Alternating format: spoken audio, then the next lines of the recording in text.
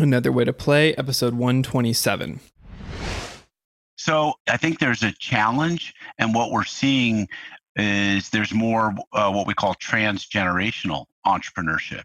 And that's where the second generation looks at the first generation and says, well, you're an entrepreneur, and that's really what I got from, your parenting. And I don't really like your business. I don't like that industry. I don't want to be part of that business. This is Jonathan Goldhill, business coach. And if you want to make the next chapter of your life better than the last, then you should be listening to Another Way to Play with my good friend, Hans Struzina. Welcome to Another Way to Play. I'm your host, Hans Struzina, Olympic athlete turned top producing Bay Area realtor. I believe that your success or failure is determined by your ability to compete and win when it comes to your mindset. Twice a week, I talk with other high performers to share the lessons and inspiration that allowed them to blow the roof off their success. So get ready to have some fun, be inspired, and most importantly, learn the skills you need to win in your own life.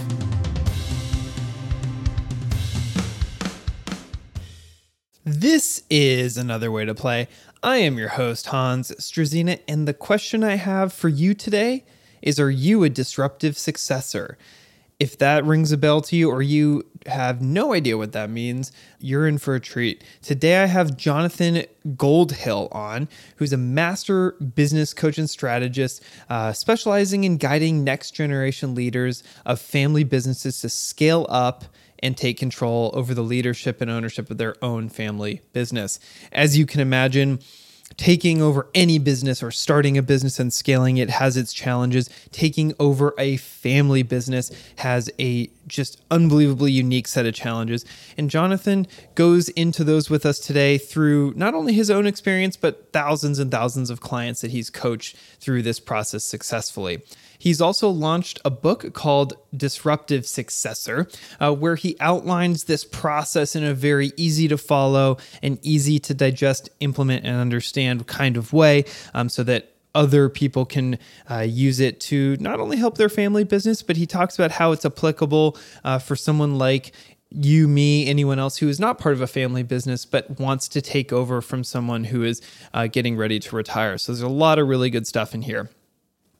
If you get value out of this, of course, head over to iTunes, leave a rating and review, because I really appreciate the feedback, and it also helps me grow the show, and I really appreciate you guys taking the time to do that. And for those of you who haven't, I appreciate it, and thanks in advance. So without any further ado, let's go hear all about the disruptive successor with my guest today, Jonathan Goldhill. Jonathan, thanks for being on the show today. Really a pleasure to have you on. Hans, thanks for having me. It's like I said, it's my pleasure. So let's just jump into it, man. Like you've got a lot of things going. You're launching a book right now. You're got the Goldhill Group. Why don't you tell us a little bit about what you're working on today and what's got your attention here in the latter half of 2020? Yeah, so we're in the third inning of 9-inning pandemic, I guess. I have a business coaching company, and so my day job is coaching clients, entrepreneurs, family business owners that are looking to scale up, and that's my primary focus. But it's really shifted as I've taken time to write a book that was a guidebook for family businesses. And so I'm launching my own podcast, following suit with a lot of others. And my book goes on sale on October 27th. So getting the word out there, doing podcast shows, media outlets, and promoting the book. So that's been pretty much what I've been working on. It's been a lot of fun. So you're a business coach, which many people out in social media and in the world in general will claim to be, but you have this really cool niche of sort of family businesses. Can you speak to why you focused on that niche in particular? Yeah. So, well, first of all, I've been coaching since 2004 and consulting since 1987. So arguably 30 plus years of consulting, coaching, training businesses.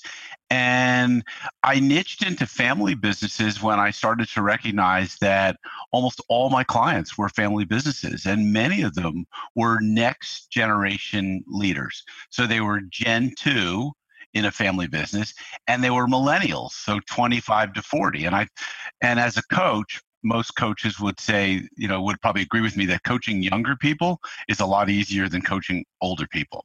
So it just seemed to make a lot of sense. Like, why not focus on that millennial in terms of age, who's a disruptor, who wants to scale up? Yeah, that word disruptor, obviously, disruption in general. I live in the Bay Area, so that's kind of a hot topic as of late. And it's something that's really present on your messaging in your website, talking about next generation disruptors. Like, what does that actually mean to you, though? So classically in the Silicon Valley world, we think of disruptors as people who are going to be completely changing maybe the business model. And that's primarily their focus. And in a family business, there's less attention on the business model and more attention on the processes and the products or services. So disruption is also in a family business, just disrupting the status quo. So if you're a Gen 2 leader, and if your founder, let's say father, built a business whose sole purpose was just to put food on the table, well, you're completely disrupting the status quo. That means that guys that might have worked for him for 20 or more years or 10 or more years, suddenly it's like there's a new sheriff in town. And we're going to do things very differently. Like, we're going to use software as a service and technology so that we're running our field operations, our communications, our purpose and messaging is going to be upgraded. So a lot of things are going to change, and you're going to disrupt the family, the status quo, like the equity, the power. It's a lot of disruption. I was sort of struck when we booked this to have you on the show of like, it's got to be crazy just to be sort of entrenched in this family business world because of the old adages around how many family businesses fail and the handoff from Gen 1 to Gen 2. I mean, everyone says don't mix family and business, right? Like, how it's got to fail at a very high rate as I understand it. And then you kind of throw yourself into the fray with that. Is that actually the case? Do you find that the rumors and sort of the old wives' tales, if you will, are true about family businesses? And is that why you're in this space? So I think that there's let me clear up some statistics. I think, first of all, family businesses, first of all, make up a large majority of businesses in the United States. So probably 2/3 of all businesses in the United States, and the gross domestic product, 2/3 is produced by families. And employees in family businesses have a longer tenure, so they last longer. So I don't know businesses, I know the statistics on making it from one generation to the next. And, going through the third generation, it gets down to about 12% of family businesses that survive. So, through the second generation. And so that doesn't mean that they're not sold, but they might be closed down. So we don't really know. So I think there's a challenge. And what we're seeing is there's more what we call transgenerational entrepreneurship. And that's where the second generation looks at the first generation and says, well, you're an entrepreneur, and that's really what I got from, your parenting. And I don't really like your business. I don't like that industry. I don't want to be part of that business. It's old, it's unsexy, it's boring. I want to do something different. And so we're seeing more and more of that transgenerational entrepreneurship. But I think, look, family businesses, there's many of them, and they don't last very often to the third and fourth generations. We have a saying in our business that entrepreneurs, families go from shirt sleeves to shirt sleeves in 3 generations, which means that they were poor and struggling and built something, and by the third generation, they've given all the money away. And so, so yeah, I think there's some truth to the wives' tale, but I'm here to help change that. And do you feel like some of that is just sort of a reporting and a statistical error, meaning, sometimes the first generation sells and gets acquired, or there's an M&A event, and or the second generation is just, like you said, not interested in taking it over, therefore it's no longer a family business in that? Or is it really that there's a different dynamic in play with family businesses that's unique? Well, I think that you're correct. I think that statistics in general are somewhat flawed in terms of failure rates, because anytime a business sells, I think it's counted as a failure in the statistics. It's not shown up as having stayed around. And then it changes names, so that could also be recognized as a failure. So I think the statistics are generally flawed, but I can pull up RMA, which is a Risk Management Association book of all industries, and show you profitability.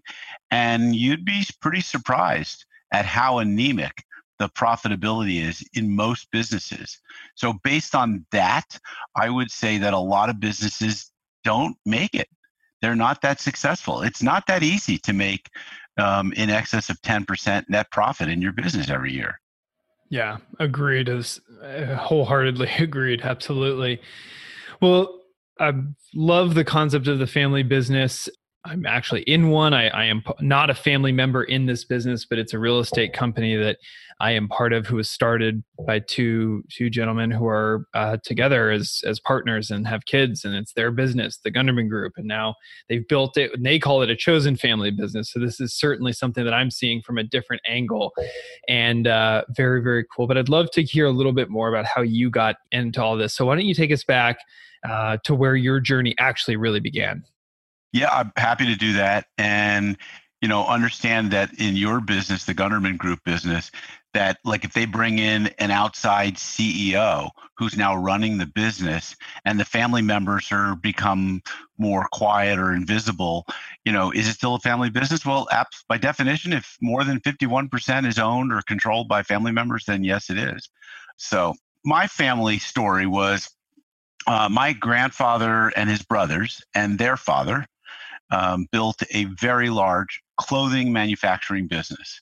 They started out on the streets of New York selling suits at the turn of the 19th century, the early 1900s, selling a suit for $9.99, three-piece suit. Yeah, imagine that, right? $9.99 for a three-piece suit. So they built a very successful business. It was headquartered in New York City with a large factory in Philadelphia. And the third generation, which would have been my mother's siblings, well, it seemed like none of the children wanted to really go into the business, but the in-laws went into it. And by third generation, oftentimes you're looking at cousins and in-laws.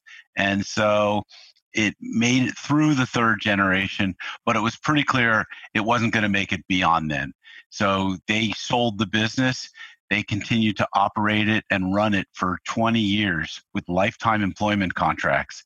At around that time that I was coming out of college and mature enough to work in a business like that, it was outside of the family and no longer existing. And so that set me off to California. I came from New York here. I finished up college out here, and arguably I had had a certain amount of freedom and fortune that my family was able to provide, and it gave me the freedom to look to see what I wanted to do. And that's where I started to develop what I would call a mindset of openness. You move to California, the first thing it says in the book, California is not a state, it's a state of mind. And it was all about being open to new ideas, new opportunities, new stuff. And, I learned a lot over the next 5 to 10 years. I started a business with a partner that was an art and clothing business. I thought it would take off because I thought it would take off where my family, my grandfather, who was an artist and a clothing salesman, I thought it would be enormously successful. I chose very poorly. The partner was not family. He was not going to treat me like family. I was putting the money into the business. He was the artist and the clothier, and I could quickly see that this thing was going to go up into flames. So it sent me back to business school, and I went to a University of Southern California, which focused on teaching entrepreneurship, and I emphasized in entrepreneurship and consulting. And when I came out, that's what I've been doing for the last 30 plus years, is coaching and consulting and training and financing entrepreneurs, many of which have been family businesses. I end up, because of my personal style, getting close to the family, they trust me. I think that's one of the key attributes that I offer my clients, is that level of connection and trust. And so I just more and more started seeing these were like family businesses, and I was brokering sometimes the transition from one generation to the next, brokering the conversation, facilitating the conversation, and maybe bringing in, hey, we need to get an accountant who's going to evaluate this business, an attorney who's going to help structure the transfer of equity. You need a compensation committee, and you're too small. So let me raise my hand and give you some feedback as to what I think you guys should be compensating each other. And so I start dealing with those types of issues. And that's kind of, then it came to like, well, why don't I write a book on this whole subject and just specifically provide a playbook, like an operating system for scaling a family business and dealing with the difficult conversations around transfer of ownership and equity and things like that. How much of your engagement with these family businesses is, for lack of a better term, therapeutic, and how much of it is X's and O's and, spreadsheets? So I think it's a good mix. I think I read an article in Inc. magazine about, 2006, I recall. And it was on the 4 different types of coaches, because coaching was pretty new back in 2006. And there was the guy who was the number cruncher, and there was that type. And I thought, check, I'm definitely a number cruncher. I like the financials. And then there was the mentor, best friend, buddy. And I thought, check, I'm like that guy too. I like to be, feel like these are family members. They're my best friend. I can talk to them, but I can tell them it, like a really good friend, tell them the truth. Then there was the guru, who was like the teacher, the, all knowing, the person who had studied and read the literature. And I thought, check, I'm that person too. So, and then there was the 4th one, and I thought, I'm not as good at this one. That's the drill instructor. And that's like, that's very much like on a football or, sports team, maybe the X's and O's, like really making them do this. And so I thought, well, I need to embrace the drill instructor, because that's really important. It's about habits and behaviors. And, it's changing your mindset is one thing. Execution is about, discipline and those behaviors. And so super important. So those are the 4 types. I think it's a mix.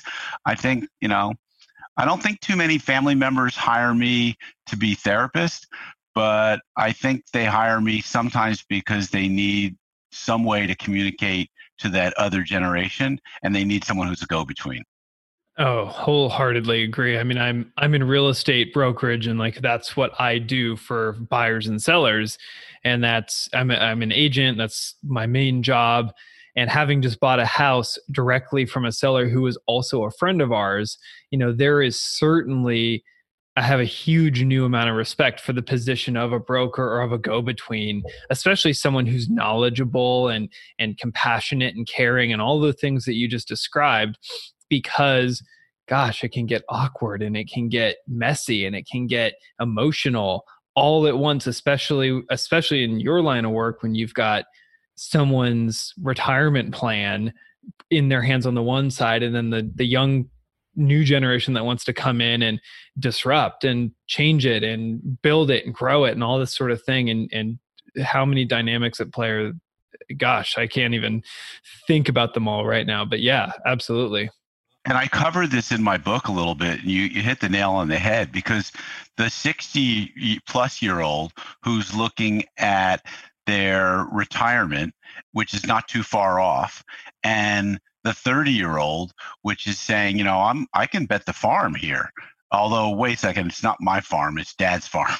And I'm not sure Dad wants me to bet the farm, but like if he would just trust me, I could place some big bets. And Dad's like, I trust you, but like I'm pretty good with the way things are at right now. Like I'm comfortable. Like why mess up a good thing, And so it's managing that is the difficult part. And it's, the playbook is having a common language to speak about these types of topics. And that's what the book is about, I'm assuming, is that common language and strategies on how to actually have those conversations. Yeah, because for a next generation leader to be a real disruptive successor, he or she is going to have to make some pretty big changes. And they need to understand what's going to be entailed in these types of changes. And there's got an enormous amount of trust and conversations that have to happen with each other. And I think having like a playbook that sort of lays out how the roadmap's going to be put together, it makes it a lot easier. If you had to distill down some succinct advice to people, whether they're in a family business or they're in a small organization and they're sort of ready to take the next step, whatever that looks like up. And maybe that means taking over, maybe that means taking over a department. Like, what are some of the key things to successfully transition up to that next thing and take over for a senior person above you? Okay.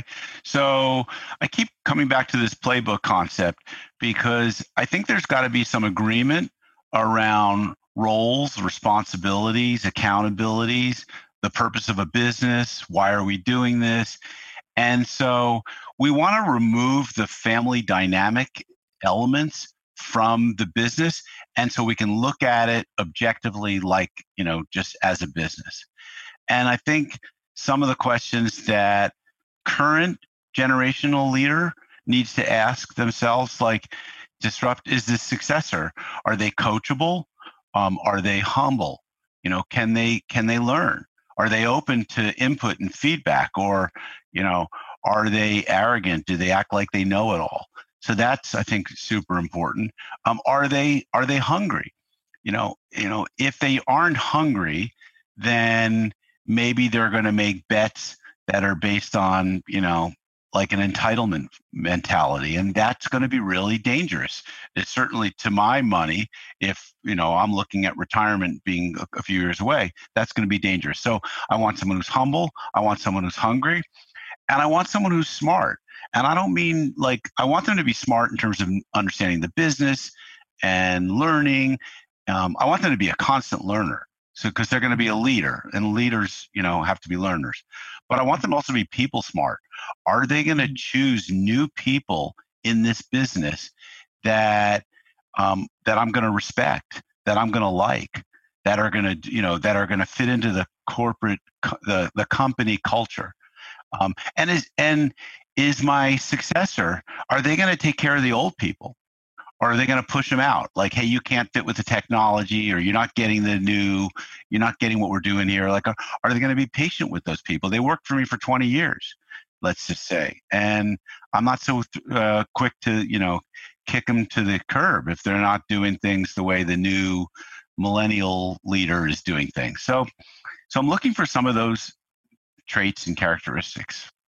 It's really interesting, because at no point did you really talk about skill in any particular position. You talked a lot about character traits and a lot about management styles and human interaction components, as opposed to, are they really good at closing a deal, or are they amazing at spreadsheets and accounting or something like that? And it's all, I mean, this comes back to a core philosophy I've personally held and for a long time, which is, everything is the way it is because someone made it that way. Like, people are at the core of all of these things. And if we can sort of, it sounds like what you're saying, mesh generationally, that's when you have the most success. And then in this type of engagement, as opposed to when you miss each other interpersonally or some other way, even if the skill sets are there, that's when the failure rates go up. Yeah, I think that you've got it. I mean, if you're going to be a leader, right, you've got to model the way, you've got to walk the talk. So you need to understand the business, right? So you're like, a person who becomes a leader in a company as a hired CEO, he or she needs to learn that business.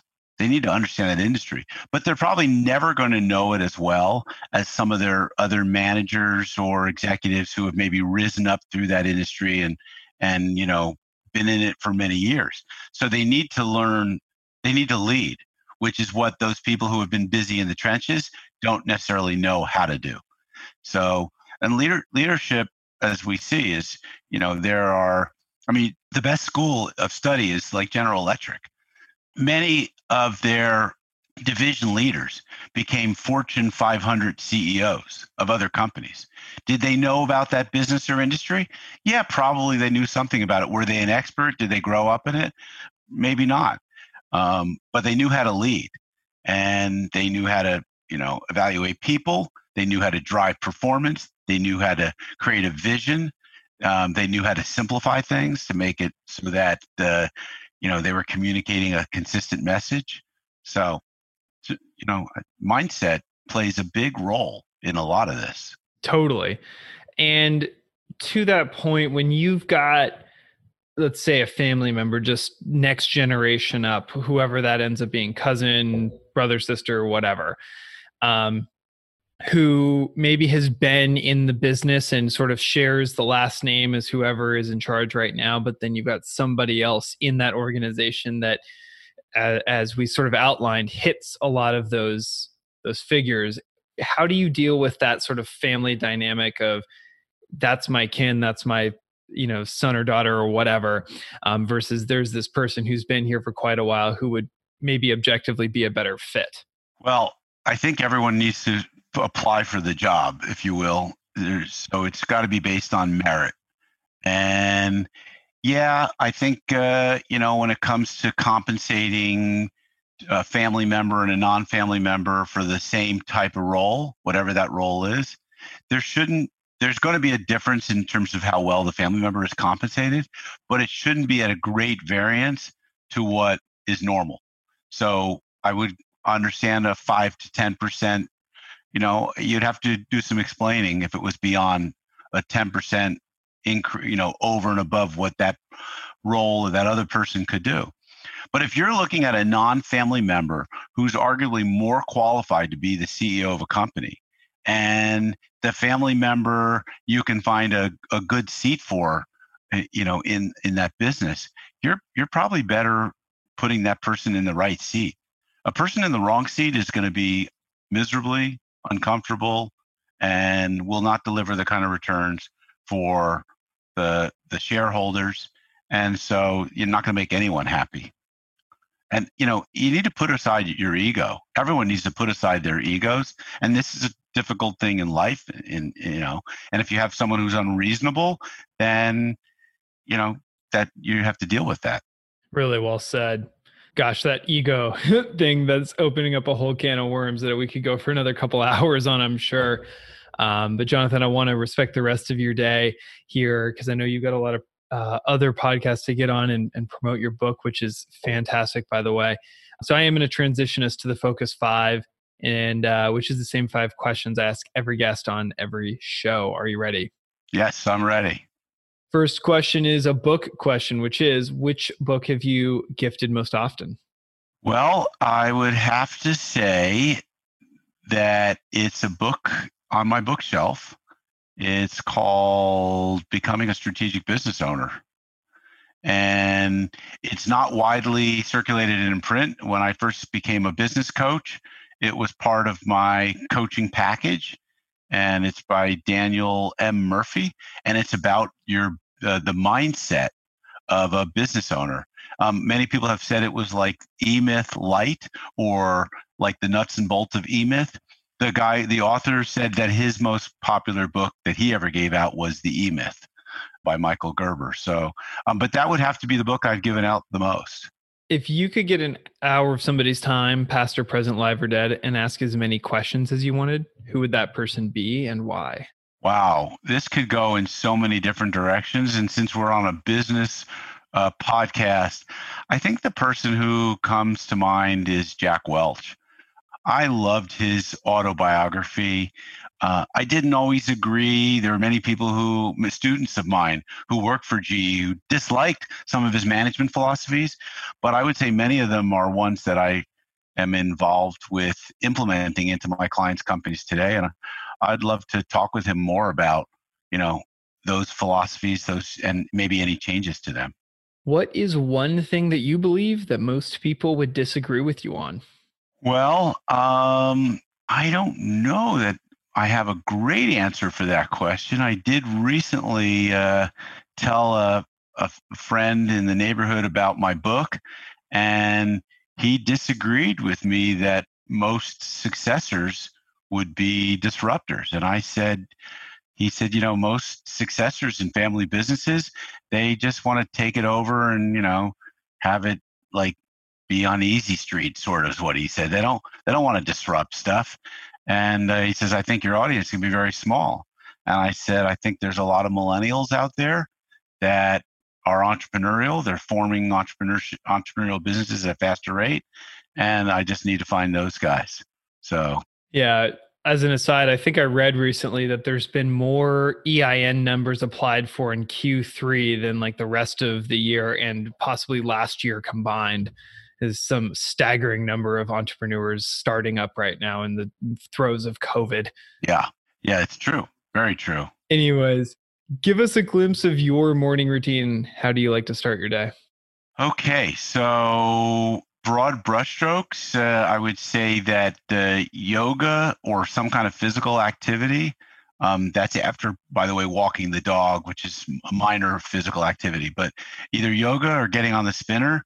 And meditation is a couple of my early morning and first thing routines.